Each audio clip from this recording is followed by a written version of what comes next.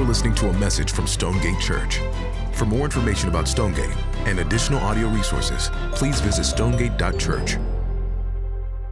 Well, I don't know what it was like for you in your house growing up, but for me in my household, we were gift givers. My parents loved giving gifts as a way to kind of communicate love. So things like birthdays, Christmas, really big deals in our house. It was a big thing for us. Now, I don't know I feel like I just need to admit this because probably my mom's watching at home right now, but I was not an easy kid to buy gifts for. I don't know if it was because I was like hyper literal as a kid or I didn't have like a good imagination or something. I don't know what it was, but I remember back, it was tough getting me a thing that was going to do the thing inside of me. I remember it's mid-90s. Ghostbusters was the jam at that point, and my parents that Christmas bought me a proton pack. If you don't know what a proton pack is, it is a pack of protons on your back, and it's got an electric wire that comes to the gun, and the gun shoots the lightning, and it captures the ghost, and it puts it in the thing. It's a proton pack. So they got it for me, and I remember opening it as a kid, like 9 years old, and I get it out, I've got the blue pack, and I put it on, and I get the cable, I'm holding the gun, and I just had that sober, you're 9 and you're coming to terms with like the way the world works moment where I was just like, this does nothing. This doesn't do anything. You know, my mom's super sweet. No, but baby, you pull the trigger and it kills the ghost. No, Mom, it does nothing. When I pull this trigger, lightning's supposed to spiral out of this thing and kill something, but for me to do that, I had to take this yellow foam tube and stick it in the end of my gun and point it at things like this, and it's nothing. This is a waste of my time. I couldn't take it. The thing that drove me the most crazy was always, to this day, the stickers. You know what I mean? The stickers that go on like a thing, like that show the gauges, like all the things that are happening on there. I couldn't take it because those stickers are lies. This isn't a battery pack analyzer, Dad. This is a piece of paper that is lying about being one. So don't give this to me. I couldn't take it. And here's the thing. I'd seen the commercials. I know how this works. The spiral comes out. It zaps Slimer. He gets it in. And what I'm holding is not that. I don't know what it is, but it's not that. My weapon didn't perform as advertised. I thought I was going to do this. Definitely didn't. Didn't perform as advertised. Now, I'm telling you this for a couple of reasons. One is I'm clearly still working through some of these things. So, but the other reason is this. If you have been in our Colossians series for any length of time, you know that last week, Paul gave us the first big warning of the letter. And the big warning was, don't be taken captive by false teachers. Don't be taken captive by these empty philosophies. And today, he's telling us why? Because they don't perform as advertised. They don't do what they say they're going to do. So look at verse 23 with me. He says this, these false teachings, they have indeed an appearance of wisdom and promoting self-made religion and asceticism and severity to the body, but they are, listen, of no value in stopping the indulgence of the flesh.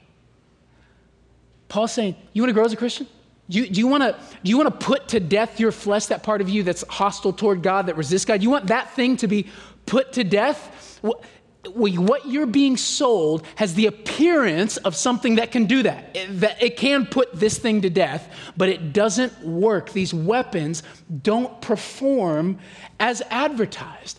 And if that's true, this is urgent for us today, because whether you're watching at home or you're here in the room, I'm assuming that if you're here, you're raising your hand and saying, I want to put my flesh to death.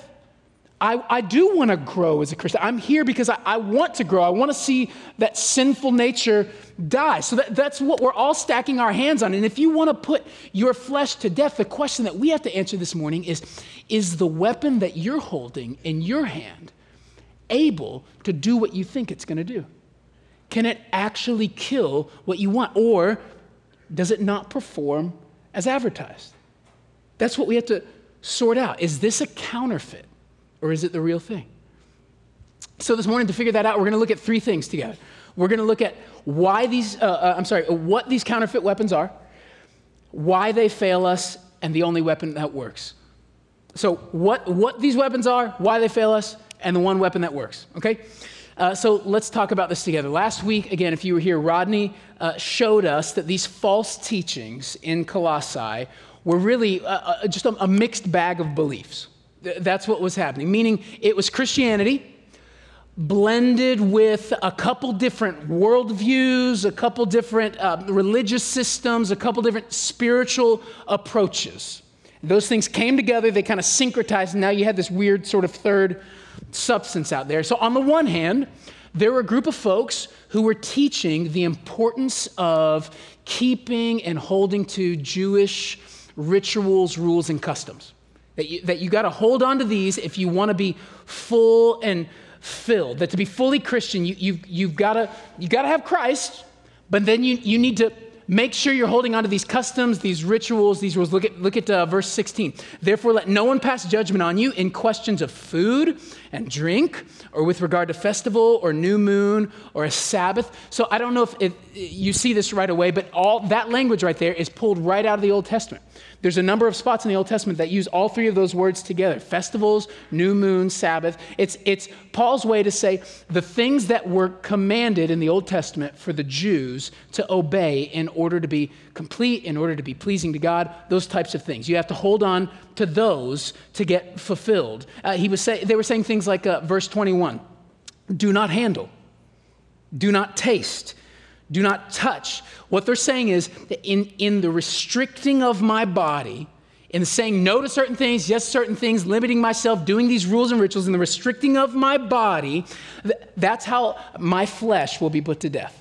That's what they were teaching. Paul uses a Greek word here in verse 20 to talk about these things. That's where we get our English word dogma from. So these are dogmatic, rule-following religious teachers who said the way of being accepted before God is to obey these set of rules. Does that make sense? Freedom is found in our performance. That's what they were teaching. Freedom is found in our performance.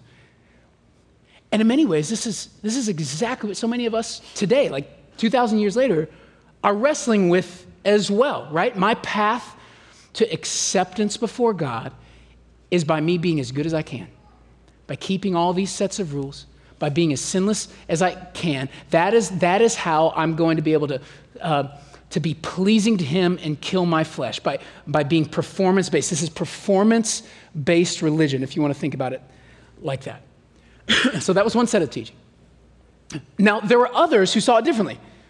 They said, no, the best way to God, the best way to nearness to Him is not through our performance per se, but it's through our experiences, our spiritual experiences, not religious rigor or behavior modification, but through subjective spiritual encounters. Like what we really need to connect with God is some supernatural, divine connection that's happening here. This is how we'll truly be whole. This is how we'll grow. So it's not freedom being found in my performance. Now this is freedom found in my experience. Freedom found in our experience is what they're saying is the way to wholeness, the way to killing flesh. We connect like that. Verse 18 says it like this. Let no one disqualify you, insisting on asceticism and worship of angels, going on in detail about visions. They're saying, hey, Christ is good. You got to have Christ. But also, there's more to this spiritual realm that you need to tap into if you want to be whole. You've got to get more. There's more going on. It says the worship of angels. Right? Commentators tell us that it was a very common practice in the ancient world to invoke angels as a means to ward off evil spirits in your community. That was a very normal thing to do. They were even incorporating things like severe treatment of their body, fasting, those sort of things to exacerbate these mystical experiences they were having. I'll do these things in order to get me to that higher plane, to touch that higher power, to get involved with the divine. I'm going up like this. It's experience that I'm saying is above all else. Now, before some of you write this off as like, this is just like some weird cultic thing that was happening 2,000 years ago, let me just say this. Go on a date tonight in downtown Dallas. and walk around the shops. And what are you going to see? You're going to see in Lower Greenville and Bishop Arts and in Deep Ellum, you're going to see crystal shops, meditation centers, yoga studios, hydroponic shops. You're going to see all these things. And all of these things are meant to help you access what? The supernatural, to find positive energies, right? To get in touch with the divine, to have an experience. We're prioritizing experience. Those things weren't even there in those shops 10 years ago, but there's a resurgence of them now. And this resurgence is happening in the Christian community. So I can list off a number of like pseudo-Christian podcasts right now that are at the top of the charts, podcasts like The Liturgist and those types of things that are all falling right here within this worldview. We're deconstructing religious norms. We're relativizing the objective. We're emphasizing the mystical. Freedom is found in my subjective experience. Do you see that? And this is coming into the church. I personally have had a lot of conversations with a number of Christians who are saying, I love Jesus, but I'm trying to tap into this next realm, this next higher thing that's out there. This is a very real thing. And what's interesting about both of these sides is both of these positions, the kind of the performance-based religious duty system over here, and also like the personal mystical experience side over here, both of them are identifying a problem. Both of them are looking inside themselves and they're saying, there's something unhealthy in me that I see that needs to die. And both of them are providing a solution. They're saying, and I think this is the way to kill it. And what's fascinating is that Paul says that both of these approaches, the performance-based sort of religious duty and also spiritual experientialism, both of these views are actually counterfeit weapons. They're counterfeit. They don't work. They don't perform as advertised.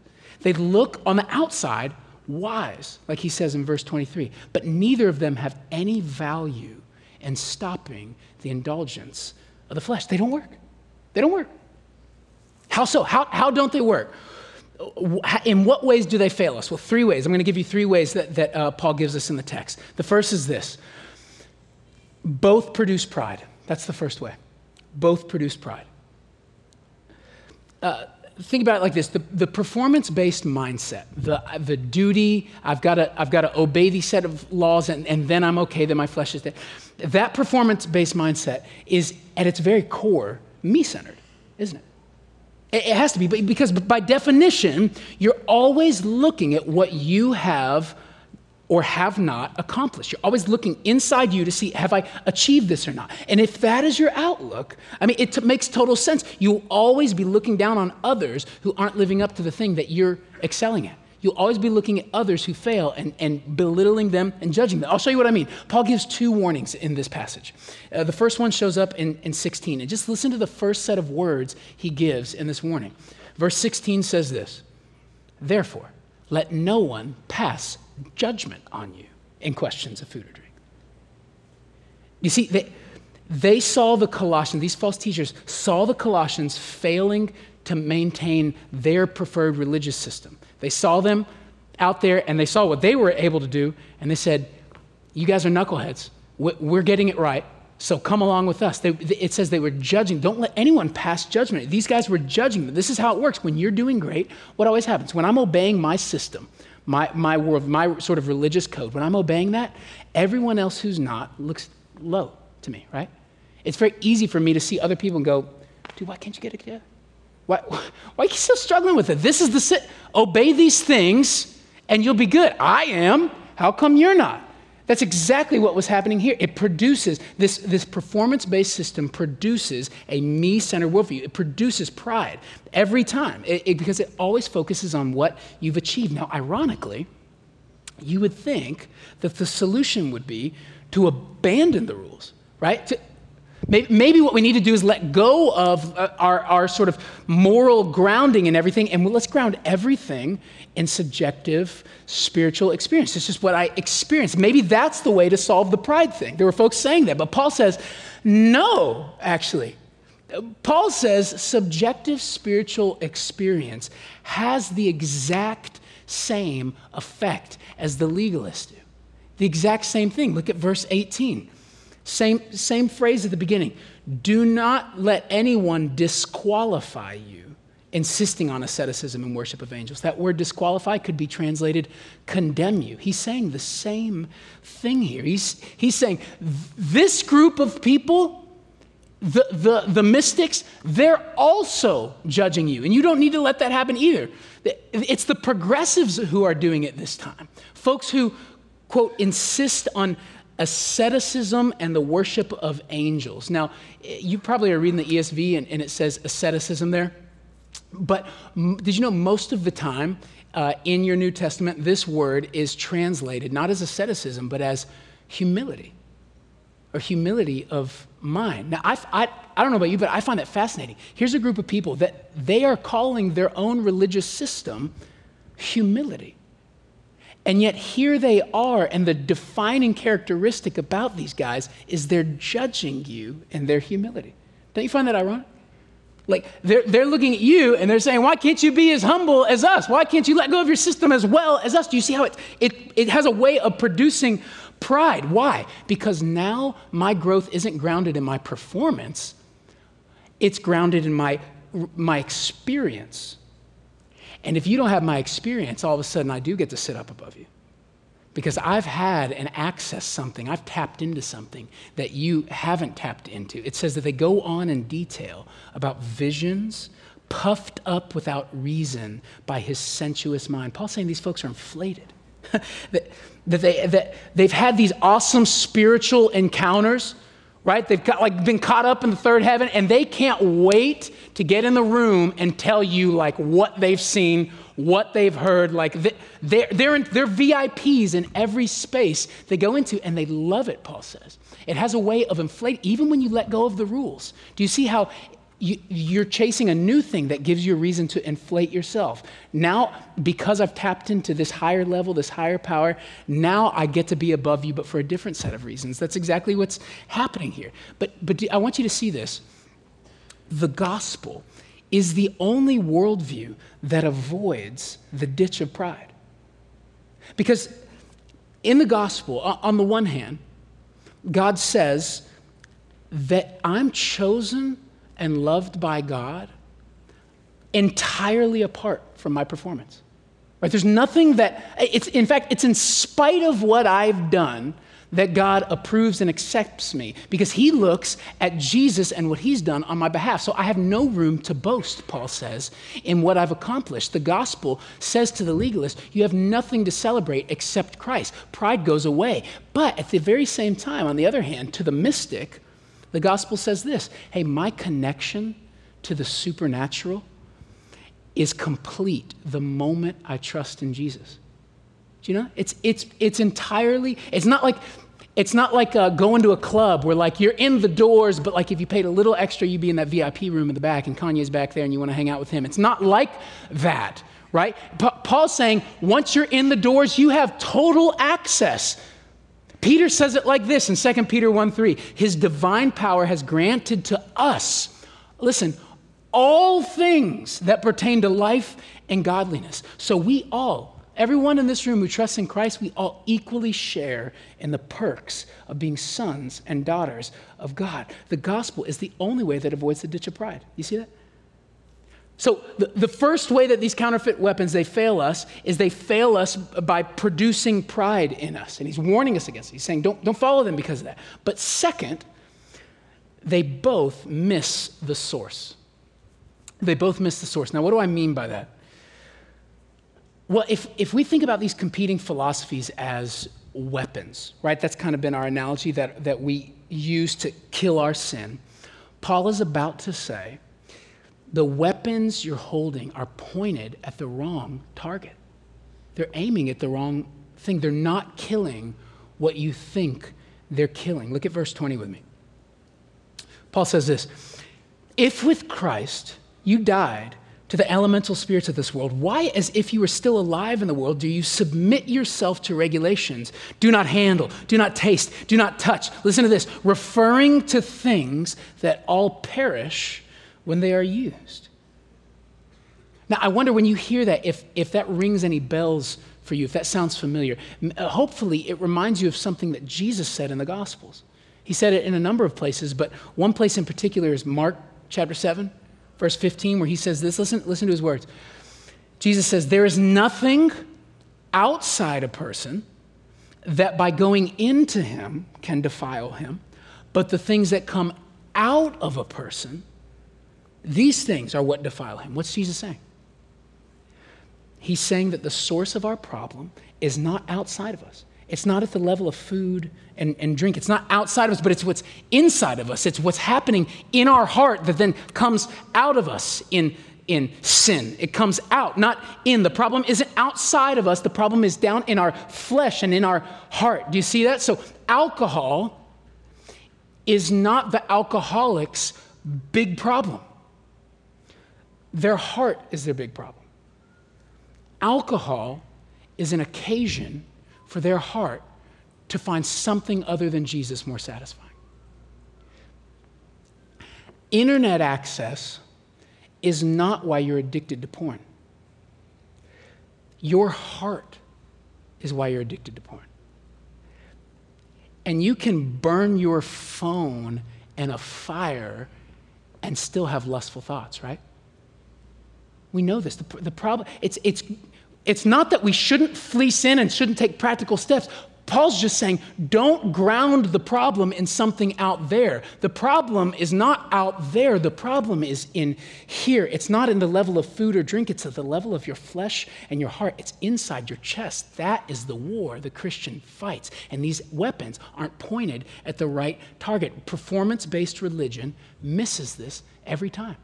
We're always pointing at the wrong thing, thinking it's outside when the problem is inside. Now look, this isn't just like a religious legalist problem either. Can I step on some toes for a minute? This is health and wellness culture.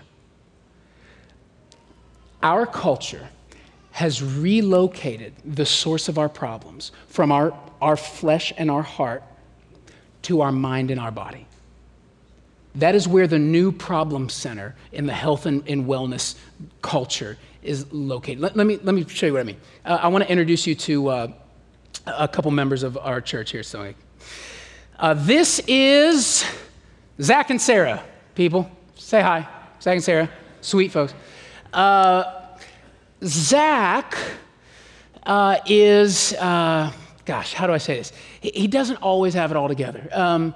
My man Zach over here, just his habits aren't what they need to be. He's on the struggle bus when it comes to his diet and exercise. It's just there's no routine there. He's got a couple kids, so his sleep schedule's a little bit off. Like he's not getting the necessary 8 hours he needs. Zach's a little bit of a mess. Consequently, man, his flesh, all this yucky, black stuff in here, it's kind of all over the place. He shows up and to the party all the time for him. When you hang out with him, kind of an irritable person. I mean, it's easy to spot. Zach's got some, he can be a bit of a hothead when you catch him. This is Zach. Now Sarah, on the other hand, this girl, just a bastion of physical health, exercises every day. CrossFit, more like BossFit. You feel me? This girl right here, she has reached ketosis. I didn't know if you knew it was possible, but she has hit the nirvanic plane of ketosis. Gluten, gone, gut health, glorious. This is Sarah, y'all. I mean, she is living her best life. And Sarah, consequently, has got her emotions pretty in check. This is a self-controlled girl. She's got some irritable roommates, but she's not irritable. She's actually kind of sweet as pie when she's around them. It's actually really pleasant to be around Sarah. And Sarah's actually feeling pretty good about herself. She's looking at herself. She's going, man, my flesh, all that mud in me, that's been killed. Congrats, Sarah, right? Or, no. Clearly you need this lesson. Is her flesh killed? Is her flesh killed? Do you know the only difference between old Zach over here and Sarah? The only difference. Everything that I put in these bottles is the exact same. The only difference is Sarah's life hadn't been shaken up in a bit. It hadn't been shaken up until she gets a little off her sleep schedule. And She forgets that exercise routine that one week, and she sneaks a little bit of Ben and Jerry's, and all of a sudden, Sarah ain't looking so hot anymore. And Sarah's looking at herself, and she's going, this mud, this flesh that's what I thought I killed this stuff in me. What's all this stuff that's showing up in my heart? I thought I was godlier than this. I thought I'd killed my flesh. Can I tell you something? No.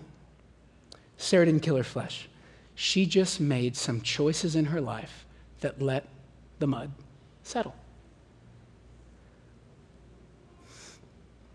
You're not irritable because there's gluten in your diet. You're irritable because you have a sinful nature you haven't crucified.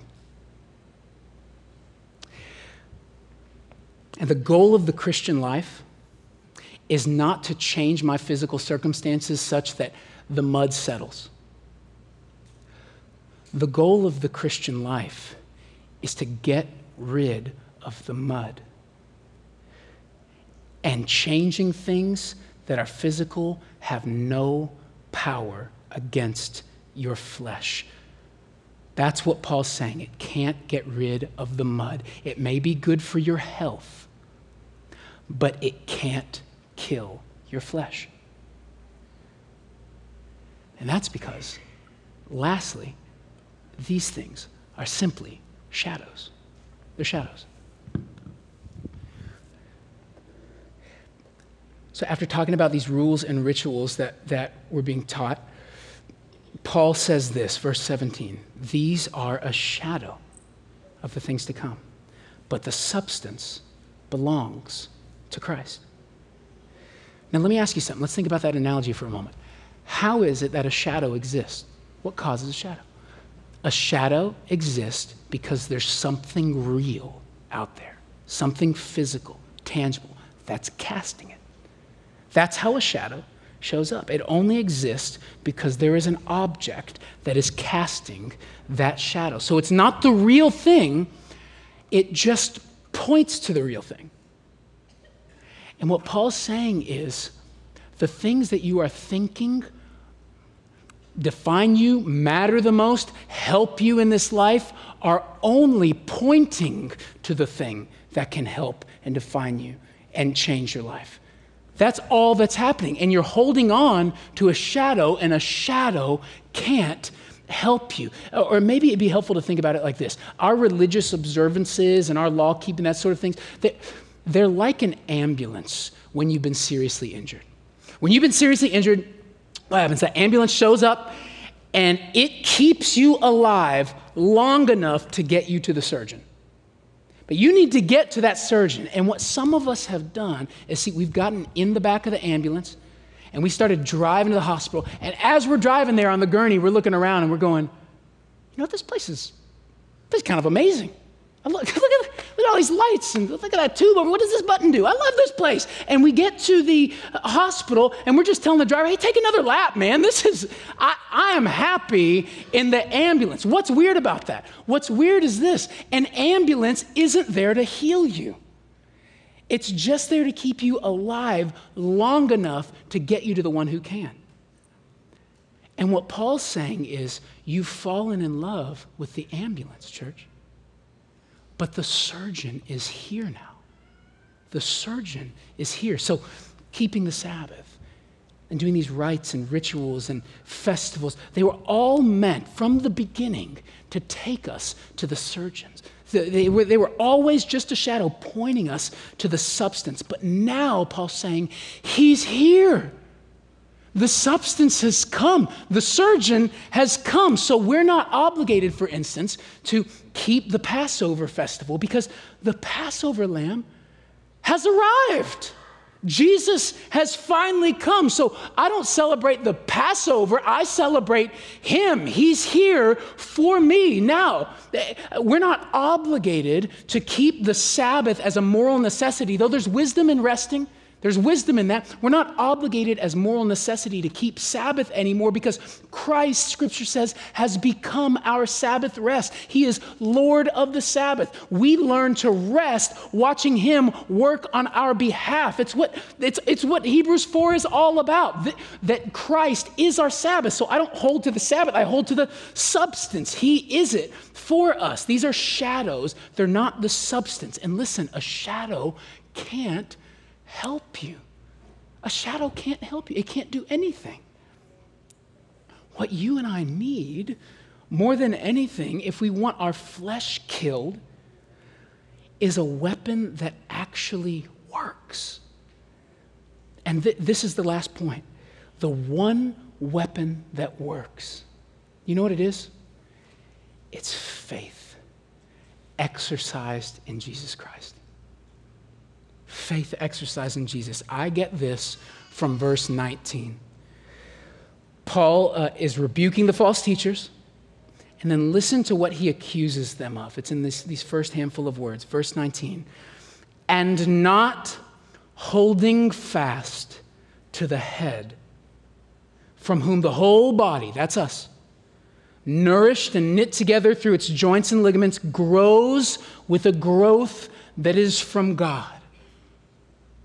The reason you and I are not seeing growth in our life is that we've let go of the one who causes it. The reason you're not seeing change in your life spiritually is because you've let go of the head, the one who causes the growth. Do you see? Only in holding fast to Jesus. Only in trusting the promises that He's given us in His Word, only seeking His help. That's the only way we will grow, church. It's the only way. Or to say it negatively, holding fast to Jesus is the only way we kill our flesh. There's no other way than faith expressed in Jesus Christ. That's it. So here's what that means for us. When you sin tomorrow and you give in to lustful thoughts, and for so many of us, that's going to happen tomorrow, maybe today. You don't have to berate yourself and then spend the rest of your week doing penance to make up for it. That's a wrong way of thinking. That's performance-based religion. It's not the gospel. Christians, you know what you do? You repent to God. You say, I don't want that in my life. You turn from it, and then you spend the rest of your time remembering that Jesus Himself cleanses you from all unrighteousness, like 1 John says.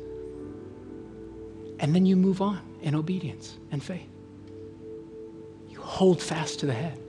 When irritability and moodiness shows up in you, you don't just tweak your ketones for the day. That's only letting the mud settle. You take a moment and you remember how infinitely much God has forgiven you, so that when you go back into that room with that aggravating person or that hurtful person, or those people that are just getting on your nerves, you can extend the same forgiveness to them as you've been forgiven. This is how we fight sin. We hold fast to the head. We cling to the promises of Jesus. We put our faith in Christ. When gluttony beckons you to gorge yourself and stuff yourself, you leave the kitchen. You do something physical. Yes, you leave the kitchen, but then you go and you quote to yourself, John 6:35. Jesus answered and said to them, I'm the bread of life. He who comes to me will not hunger. He who believes in me will never thirst. And you feast on Christ through that verse, believing the promise that Jesus is to your soul what bread is to your belly. He satisfies me. He satisfies me. So I'm going to stay right here until He satisfies my soul. This is the only weapon that will kill your flesh. Not some spiritual lofty experience over here, and not some religious performance, rule, ritual keeping. The only hope you have is faith in the person and promises of Jesus for you. Do you see it? This is how we fight sin. This is how we do it. We hold fast to the head. And when this happens, everything changes. Pride is now destroyed. Why? Because I'm not the center of my theology. It's not me performing well. It's him performing well for me, so I cling to him. I'm free from pride. I boast in him now. The real source of my problems is now being attacked. It's not food and drink out there. It's not just a screen over there. It's my heart. I'm pointing the weapon at me now. I'm actually targeting the real problem. And look, Jesus isn't overlooked anymore for a shadow. I'm not holding to something that is promising to help and can't. I'm going to the substance. I'm not staying in the ambulance. I'm running to the surgeon. He can actually do something for me. He's right at the center of us. We hold fast to the head. Church, hold fast to Jesus. It is your only weapon against the flesh. Hold fast to him. Hold fast. Let's pray.